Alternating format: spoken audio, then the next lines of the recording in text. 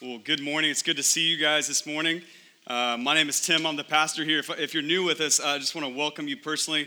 I would love to meet you after the service. I'm always in the back right after, and so I'd love to talk and switch you over to our Connect desk and let you know how we can connect you to this church family. We don't want you to just attend on a Sunday. We want you to be a part of what God's doing throughout the week and throughout the year at Phoenix Bible Church. So welcome. Glad you guys are here. As you show up today, you're in the last part of our series called Pray First. Some of you have gotten this prayer guide and you've been going through it with us. It's really special. It's written by a lot of people in our church. If you didn't grab one, I don't know if we have any of the physical copies left, but we do have one online, phoenixbiblechurch.com. Go to Pray First and you can download one. This week, we'll follow along with this sermon. And so I encourage you to follow along with us as we finish strong in this series on prayer. And I hope that you've grown through this, right? I hope that we didn't just do a cute sermon series and throw some nice graphics on the screen and say, pray first, and it just became a lingo. I hope you actually prayed, right? I hope you grew in your prayer life, your reliance upon God over these last 4 weeks or so that we've been in this. I hope those of you that have fasted from something, you replace something in your life with God so that you can pray first and go to Him. I hope you've seen God strengthen you in that. But here's what I know. I know that even in a series where we're called to pray, we're called to fast, we're called to focus on God intentionally, that a lot of us struggle to actually pray. Right? A lot of us struggle to actually go to God. And maybe some of you are newer to church, newer to Jesus, and you think, pray first. That's a good idea. I'm going to try that. What would happen is you got through your week, and maybe on Wednesday morning, you thought, pray first, but I don't want to pray. I just don't feel like praying right now. I'm just not into prayer right now. I mean, some things are happening in my life that are kind of confusing, throwing me off. I don't know if I want to go to God right now. Can we just be honest for a second? It's church, right? We should be honest, just FYI. We don't always want to pray first. We don't always want to pray at all. I experienced this in my life. And some of you are thinking, no, Tim, you're a pastor. I mean, it's not difficult for you to pray first. I'm a pastor, but I'm a person too, right? And so there's times where I don't always want to pray. There's times where it feels like my prayers are butting up against the ceiling, where I don't feel like God is excited to hear from me, that He wants to answer my prayers. There's times like that for me, and I know there's times like that for you. And especially in my life, I notice this in times of trouble, in times of pain, and in times of confusion. Have you been in that spot? Maybe some of you are in that spot right now where you're not excited about praying to God because there's some pain in your life. There's some confusion in your life. There's some difficulty in your life that is inhibiting that desire to go to God first. And I don't mean just confusion like your team is not in the Super Bowl today, right? I know that's a stress in a lot of your lives. It is mine too, I confess, the Cowboys. I don't want to talk about it. But I mean bigger things, right? Like those times in your life where there just seems to be a gap between what you know about God and what you feel in the moment. Those times when there's a gap between what you read about God's promises in His Word and the pain you are experiencing in the moment. Those times where you ask the question, why? God, why am I in this health situation? Why am I in this financial difficulty? Why does my life seem void of relationships with others, but also with you? Why? Where it just seems like those times where it just seems like there's a puzzle piece that's just missing in your life. It just doesn't seem like it fits. Like we have on the sermon graphic, there's just times where we're confused and we don't want to pray. And so we're going to address that. We're going to look at Psalm 42 and see, how do we pray when we don't want to? How do we pray in the midst of confusion? So I'd invite you to look at it with me, Psalm 42. Ron just read it, but I do encourage you to follow along. Grab a Bible. If you don't have one, look near you. There should be a hard black Bible right next to you, you can grab that one. You can follow along on the screen with us. But as we look at this psalm, we don't know who the specific author is. As you read a lot of the Psalms, a lot of them are written by King David. We don't know who the author is of this one, but we do know he's in a tough spot, right? If you just listened, hopefully you listened while Ron read, he's in a tough spot. And what I love about the Psalms is we get a behind-the-scenes look at this tough spot. That's what Psalms are. If you're newer to the Bible, they're a different type of scripture and literature where these are poetic prayers unto God. They're songs unto God. Typically in the midst of intense situations, like good or bad, they're intense situations, and the psalmist gives us a behind the scenes into his conversation with God. And so we have the opportunity this morning to learn from his experience in our own confusion. So that's what we're going to do. If you take notes, this is where we're going. We're going to look at three things. We're going to look at the reality he's experiencing. We're going to look at the reason for it. And we're going to look at the remedy for it as well. So the reality, the reason, and the remedy for this season that this psalmist is in. First, the reality. He's in a dry place. It just starts out in verse 1. Look at that verse with me. As the deer pants for flowing streams, so my soul pants for you, O God. Now, some of you grew up singing a song like this in church, right? And as you sang, as the deer panteth for the water, so my soul, maybe you didn't grow up singing that song. That's okay. Maybe you have no idea, and my song, singing it, didn't help you have an idea. And that's totally fine, but I think for us who grew up in church who sang this song, if you're like me, when I sang this song, as the deer panteth for the water, I began to picture a calm deer frolicking in the grass next to streams of water. It was like Bambi, right? And I'm singing this song, it's so peaceful, it's so reflective. But as you look at the actual text that song is based off of, it's not peaceful at all, right? Look at the text with me. He's panting twice. He says, as the deer pants for water, flowing streams, so my soul pants for you, O God. Just think about panting. Like, when do you pant for water? When you don't have it, right? When you don't know if you're gonna get it. Like, I don't know about you, when I'm just thirsty, I grab a bottle of water, right? When I have water next to me in the fridge and I'm thirsty, I just pour a glass and I start drinking water. But when I'm panting, it's a different story. I hiked Camelback Mountain a few weeks ago, and as I was hiking it, because I'm a professional, I brought one bottle of water, right, in the desert in Phoenix. And I went through that bottle of water, as you can imagine, before I even got to the top, right? And I was thirsty, and my thirst went to more extreme, to panting, especially as I looked around and saw all the professionals with little backpacks on their back with a never-ending water supply. It's called the Camelback, and they have a nice little straw. And they can just sip on that straw, that never-ending water supply, hike up that mountain, just having a good old time, right? And I would see those people, those professional hikers with the Camelback and the straw and drinking this water, and I would think, that must be nice. I don't have that. I don't know when I'm going to get that. It's going to take me a while to hike down this mountain to get some water. I was panting for water. And so as we look at this psalm, it's not a cute, reflective, peaceful moment. We're going to see as we look at this is a chaotic time, not just externally, but internally. That he is disrupted in his soul. 3 times in this passage, he says that, why are you so cast down, my soul? My soul is cast down. That this is a chaotic time. It's an anxious time. That as you look at the whole of Psalms, this is the opposite of Psalm 23. You know that psalm? Psalm 23, the Lord is my shepherd. He makes me lie down by green pastures and by still waters. It's a peaceful psalm. What he is experiencing in the midst of this is the opposite of that, right? It's not the coffee cup verse. It's not the verse on your bookmark. He's experiencing chaos within himself. It's a time of deep, deep confusion. And as we look at that, why is he confused? Let's look at it together. Verse 3, we see that he's crying.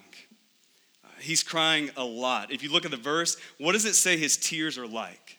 Look at the verse with me. What does it say his tears are like?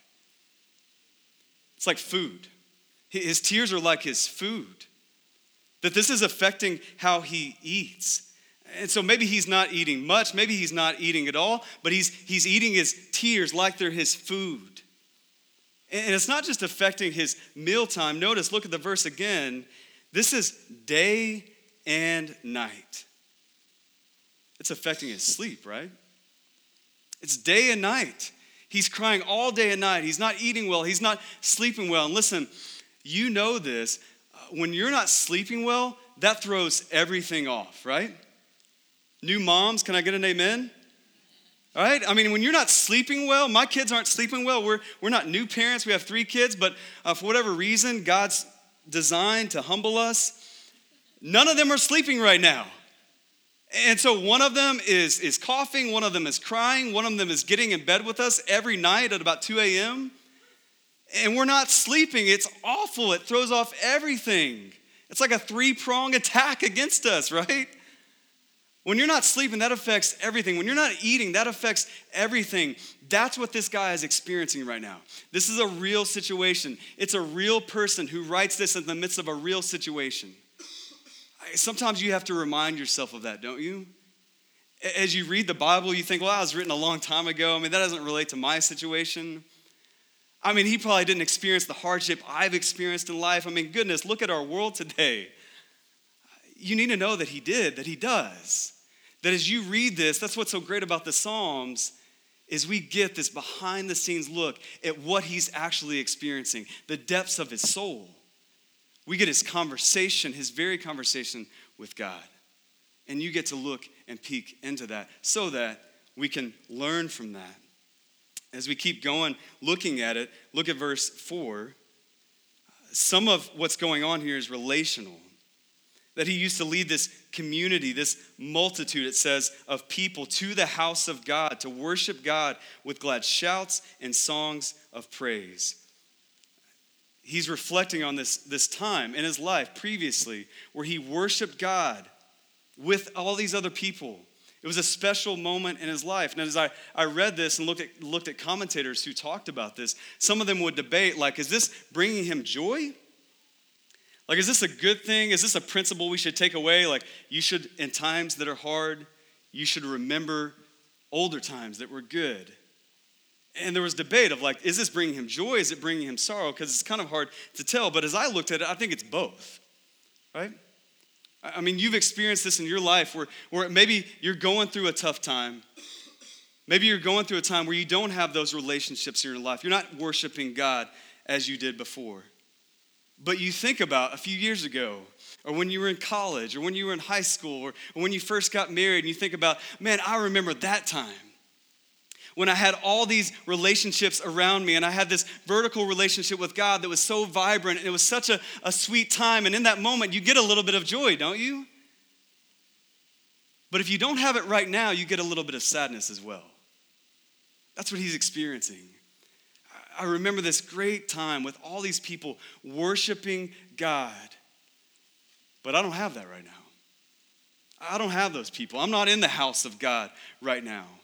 That he's in a spiritually dry season. He's wanting to go to God. He's talking to God, but it doesn't always feel like God is there. Have you ever been there?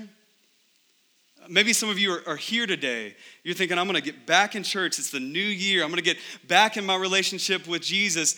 But you just don't feel it. Like when we're singing those songs and Bradley says, hey, sing this out. You're just like, I just don't feel it right now. It doesn't feel like God is meeting us here in this moment. You want God to do that, but it doesn't feel like that he is. That's what this psalmist is experiencing. It's a dry season. Verse 6, we get some more reasons why he's in this dry season. He goes through some geography that he seems to be away from his home. Verse 7, he's overwhelmed. Earlier you see a drought. Now you see he's drowning. Right? Do you see that in verse 7? It's like he's trying to keep his head above water. And if all that's not bad enough, he's being taunted. Verse 3 and verse 10 tell us this. He says, they say to me all the day long, where is your God? There's an implication there. People are coming around him, taunting him. Where is your God? Why are you experiencing this hardship? If you really followed God, this shouldn't be happening to you. He's being taunted by that. The implication is God isn't there. You're not following God. God isn't with you. It's not just a question, it's an accusation. He's experiencing all of this in this moment, and it's leading him to deep despair. He's dry, he's in despair. That's the situation that we're in. That's his reality that he's letting us into this morning. And so our second point is the reason. Why? Why does this happen to him? Why does this happen to you? Why does this happen to people who follow God? The first thing I want us to see is that it's not always sin. It's not always sin. Right? Sometimes we assume that, right? Maybe you have experienced hardship, confusion, doubt in your life, difficulty, and you think, I must have done something. God must be mad at me. I probably deserve this, right? Because something I did this week or something I did years ago, I probably deserve this in my marriage and my relationships and my job. I probably deserve this because of something I did. But notice as you look at this psalm, as you read through the whole of Psalm 42, there's no evidence of sin whatsoever in this psalm. Doesn't mean there couldn't be and we just don't know about it. But just in this psalm, as we read it, there's no evidence of sin, right? There are psalms that are like that though, right? Psalm 51, David writes a psalm and says, blot out my transgressions, have mercy on me, O God. In Psalm 51, David is experiencing pain, but it's self-inflicted. It's due to his own sin. We don't see that in this psalm.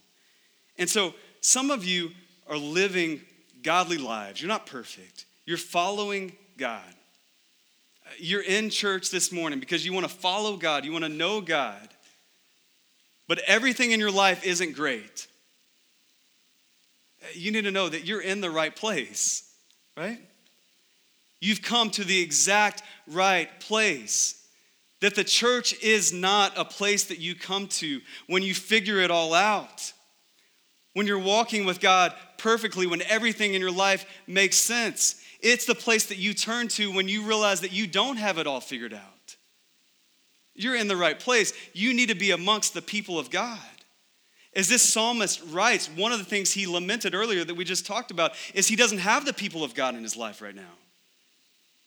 You need to be here, even as you follow God and you want to do that and you're trying to live a godly life and everything in your life doesn't match up with that, you need to be in church around the people of God to be reminded that God is with you, that he's for you.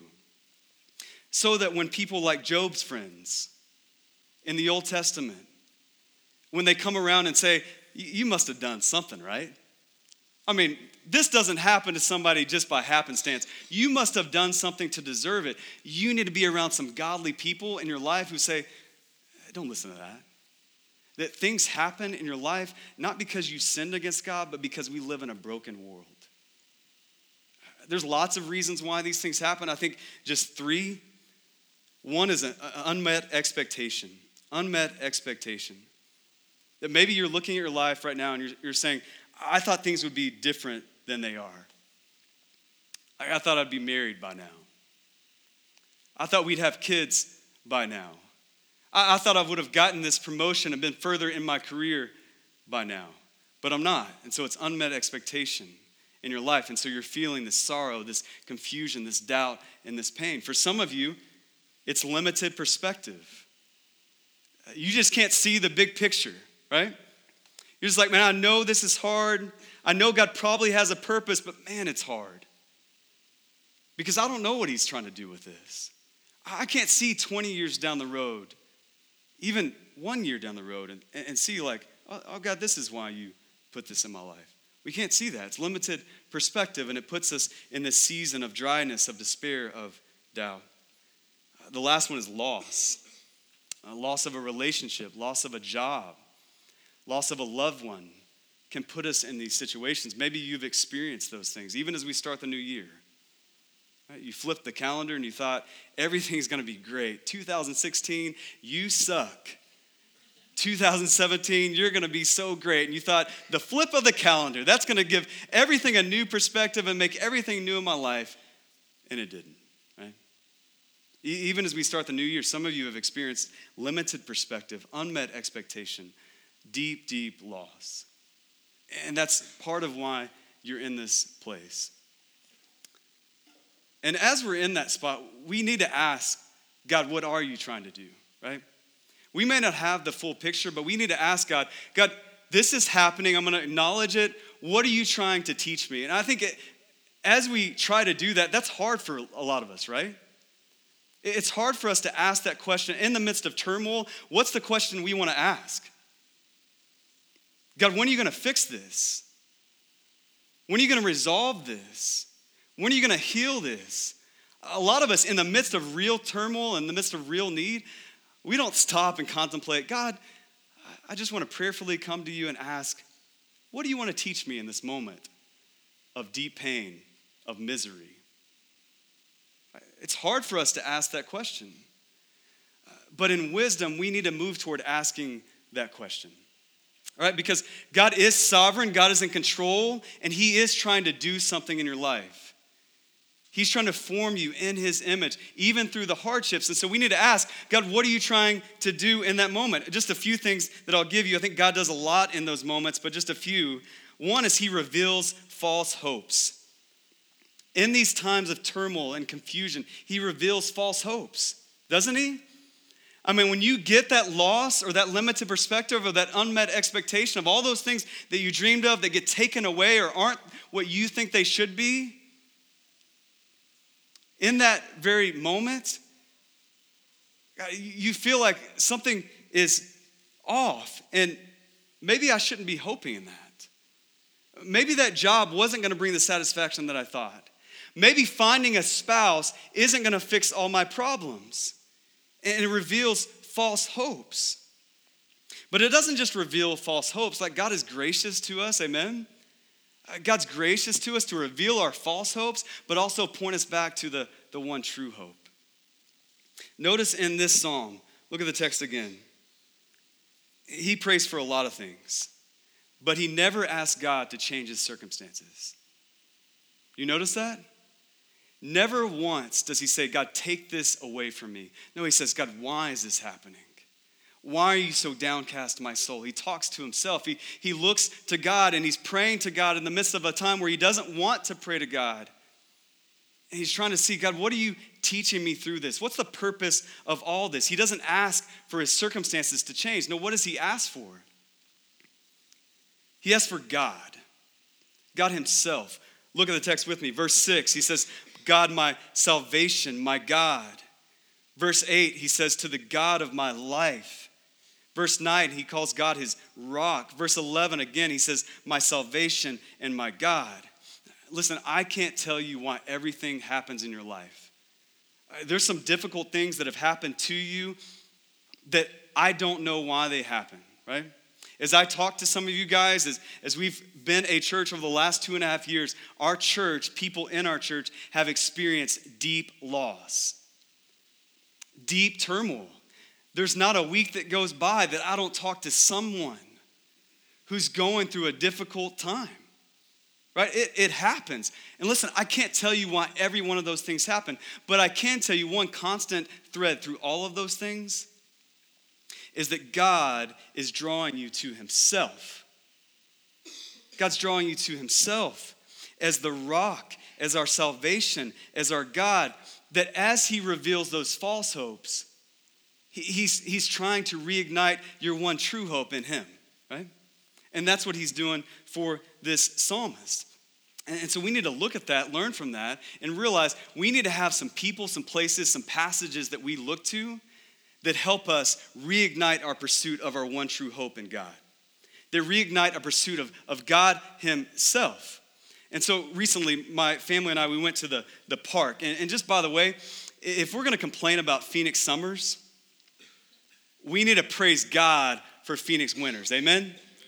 Like people on the podcast listening to this, be jealous. I mean, it's like 70 degrees right now.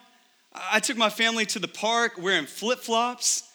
Hallelujah. I mean, it's February, and I was wearing flip-flops at the park, and we went to this one park east of the 51, Granada Park. It's an amazing place. Maybe you've been there. And there's this pond with ducks everywhere, and so my kids and I, we're walking along, feeding the ducks. It's great. We're looking at this mountain that overshadows the playground that we're playing on.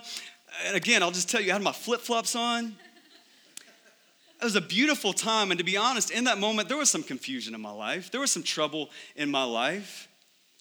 But as I got out there and saw the mountain and saw the pond and was with my family, it was just a place for me, and I don't know what that is for you. It was a place for me where I began to pursue God and think, God, you're big. God, you're so good. I mean, we get to live in a place like this where in February, we get to experience this. I mean, God, I just looked at my kids and they're smiling, and every time I would take a picture, they would just say, cheese. And I was just reminded, God, I need to pursue you. You're so good. You're so much bigger than my confusion. What is that for you? What are those places that you go to? What are those people? Who are those people that you go to that redirect you, that reframe your situation, that point you to God? What are those passages you go to? Listen, you don't need to just rely upon Sunday morning and me preaching to you to be reoriented in your pursuit of God. You need to have some passages that you go to during the week. You need to go to them and have them on hand. You need to memorize them. Last week, I asked you to memorize the Lord's Prayer. How many of you did that? Show of hands. Just kidding. But memorize the Lord's Prayer. Memorize scripture. Have it on your mirror. Have it on your dash so that you can go back to it. You need to have people, places, and passages where you are reignited in your pursuit of God. That you realize there are false hopes, but there's one true hope, that he's bigger than our confusion. You need to know when you do that, that doesn't just help you. That doesn't just reignite your pursuit of God. That helps other people. Right? You think about this. When you're going through a hardship and you persevere through that, you realize false hopes through that, you pursue the one true hope in God through that situation, your spouse gets to see that. Your friends get to see that. Our church gets to see that. Some of you have seen that in the lives of others. And what does it do for you? You think, man, if that guy in the midst of his doubt, in the midst of his hardship can pursue God, man, I should be pursuing God. I mean, just look at this passage. This is one guy who's going through a hardship, who's going through a trial, through trouble. And he takes some time to write it down, to talk to God, to pursue God in the midst of it, to look at his one true hope in God. And all these years later, we're sitting here reading it, that there's a whole room of people right now. You can be encouraged by this guy and what God did in his life as he pursued his hope in God. You can be encouraged to pursue your hope in God. And so, why do things happen? God's trying to draw you to himself. He's trying to use you to draw other people to himself. That's what he's doing. And so there's the reality of his situation. There's the reason why this is happening. And then finally, there's the remedy. To look at the remedy just real briefly, we have to look at some false remedies because so many of us go to false remedies in these situations. I'm just going to go through them really quickly. The first one I think a lot of us do is just suck it up. All right, suck it up. Times are hard, suck it up. Have faith. Stop sinning. That's always so helpful, right? You just love those people in your life that point that out for you, right? You don't just tell yourself, suck it up. There's some people that come along to you and say, hey, just suck it up. I know this happens. Suck it up. Not helpful, right? Not helpful, just so you know. The second one I think a lot of us go to is wishful thinking. Wishful thinking. We think there's always a silver lining. One door closes, a window opens, right? Have you ever said that?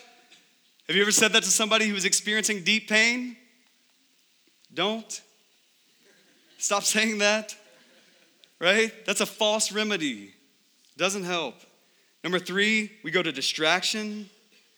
We go to things like alcohol, like food, like social media, like sex, and we think, I just need to be distracted. I mean, just for a moment, if I can escape this, then maybe it will go away. And just think about for a moment, all of us in here are bright people. You know it won't go away, right? You know it won't go away because you distract yourself, but you still do that. And then after you've distracted yourself, you come back to it and it's still there.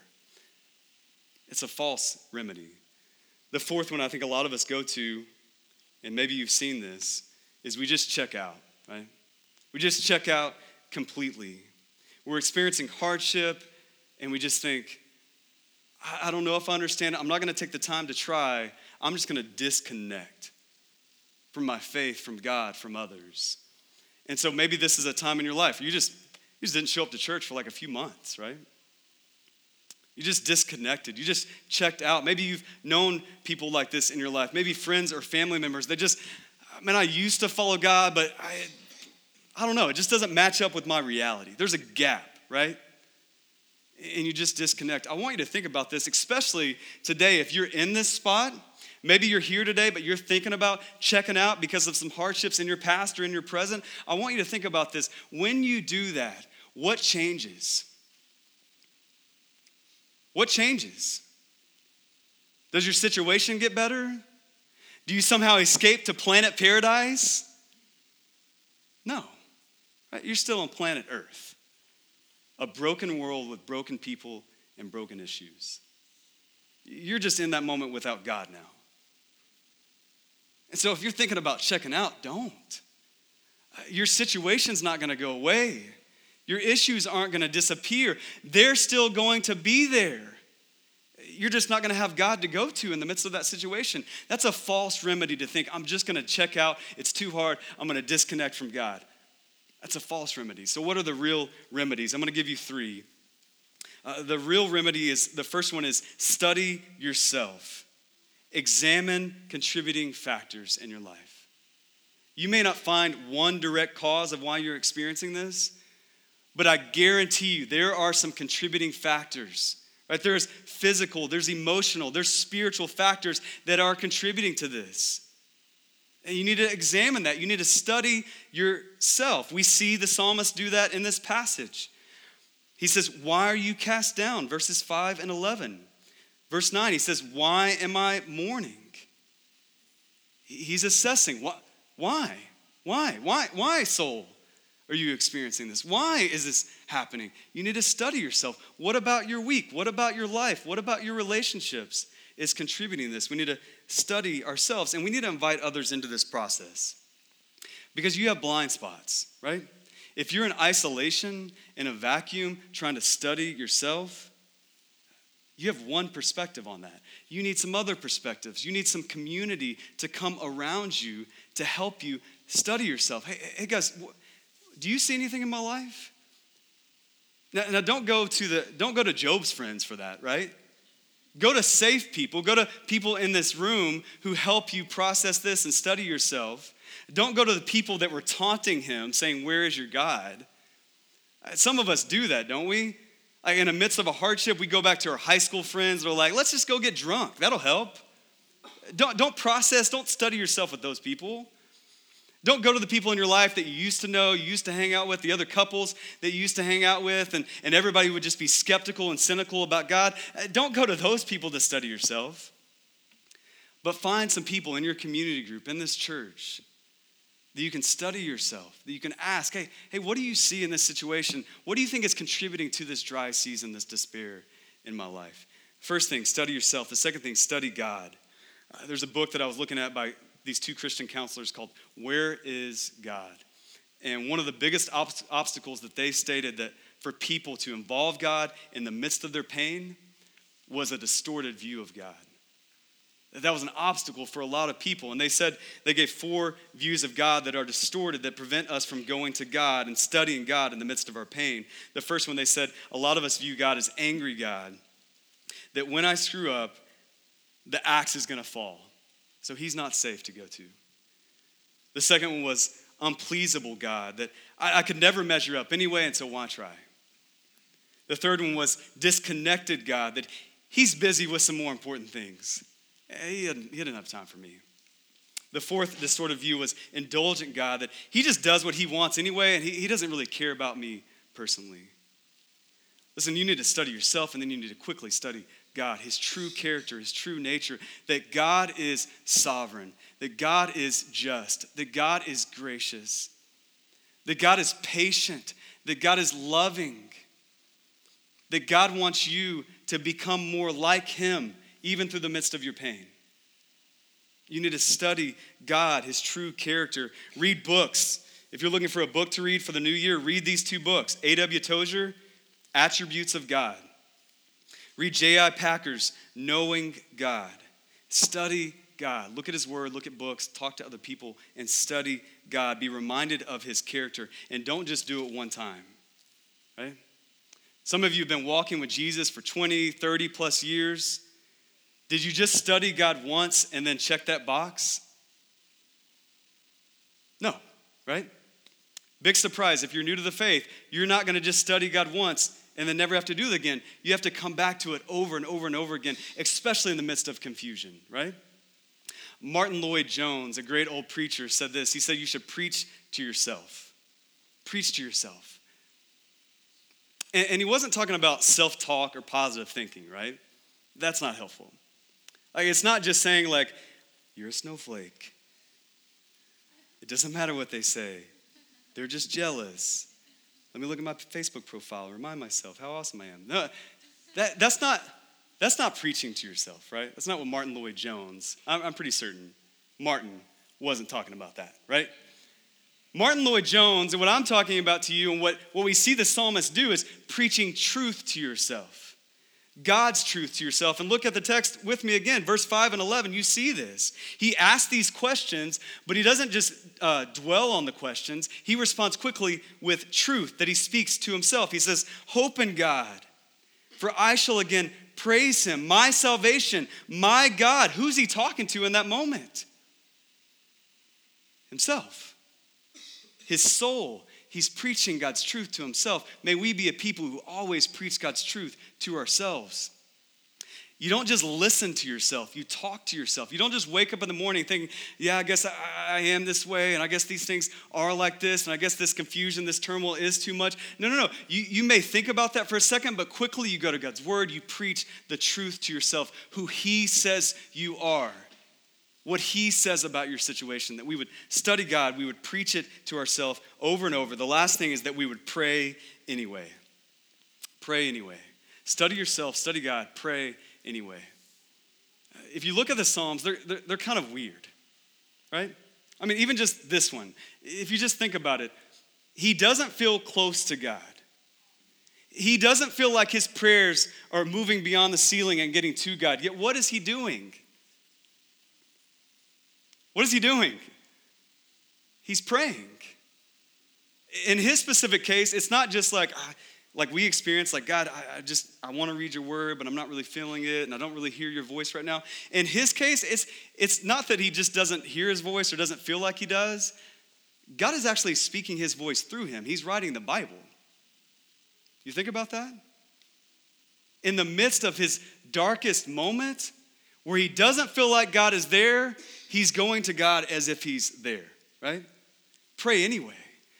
You don't feel like God is there, you don't want to pray? Tell God that. Some of you, your first prayer today needs to be that. God, I don't know if you're there, but I pray that you would be. I pray that you would hear my prayer. God, I don't really want to pray to you, but I just want to tell you that. And I want that to change in my life. Pray anyway. Study yourself, study God, pray anyway. Listen, God wants to come to you in the midst of your confusion. He wants to bring clarity. 1 Corinthians 14 says, for God is not a God of confusion, but of peace. This is a verse to put on your mirror, right?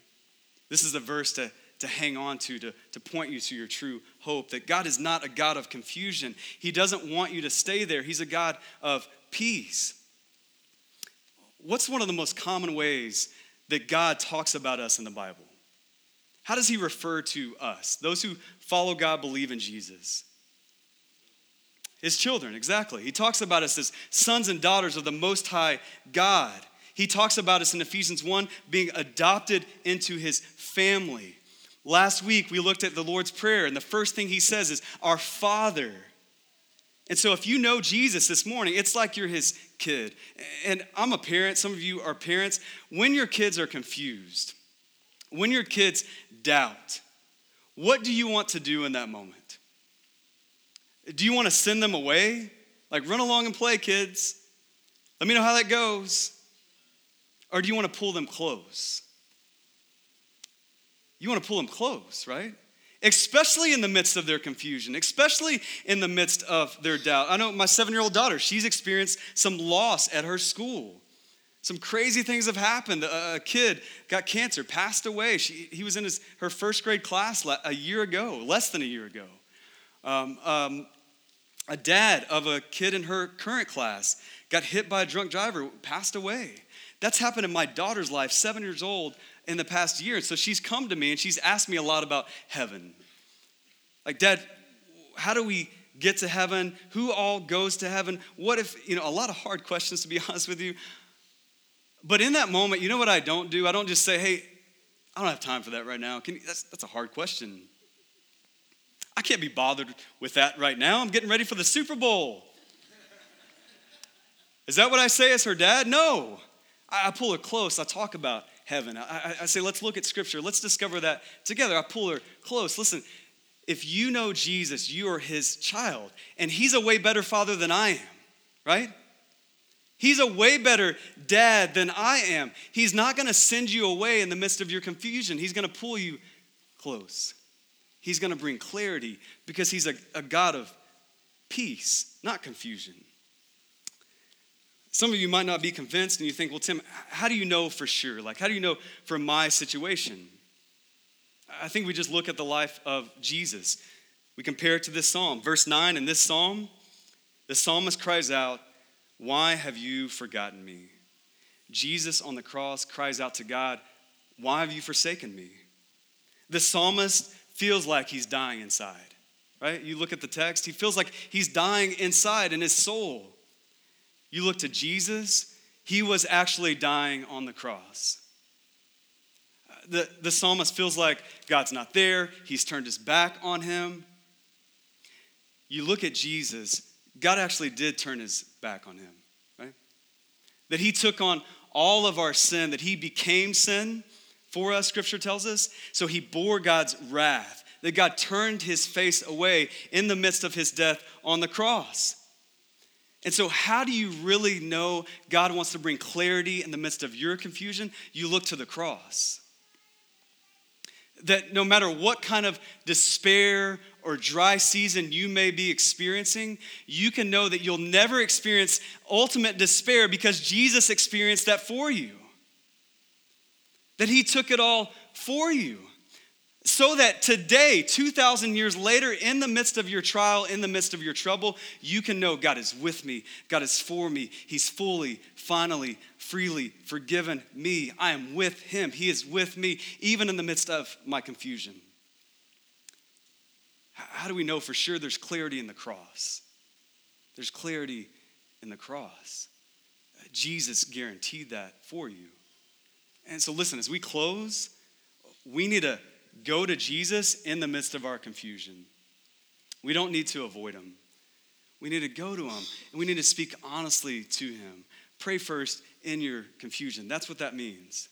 Just like the psalmist did. You would even say this morning, the best prayer you could say this morning for some of you would be, God, I don't want to pray right now, but I'm going to do it anyway. God, work in my life, work in my heart, align my heart and mind with yours. And so I don't want to just talk about that. I want to do that. I want to practice this with you this morning. So I'm going to invite the band to come back up. And they're going to play over you. And just for a couple minutes, right where you are, you're going to pray. Some of you are scared out of your mind right now, right?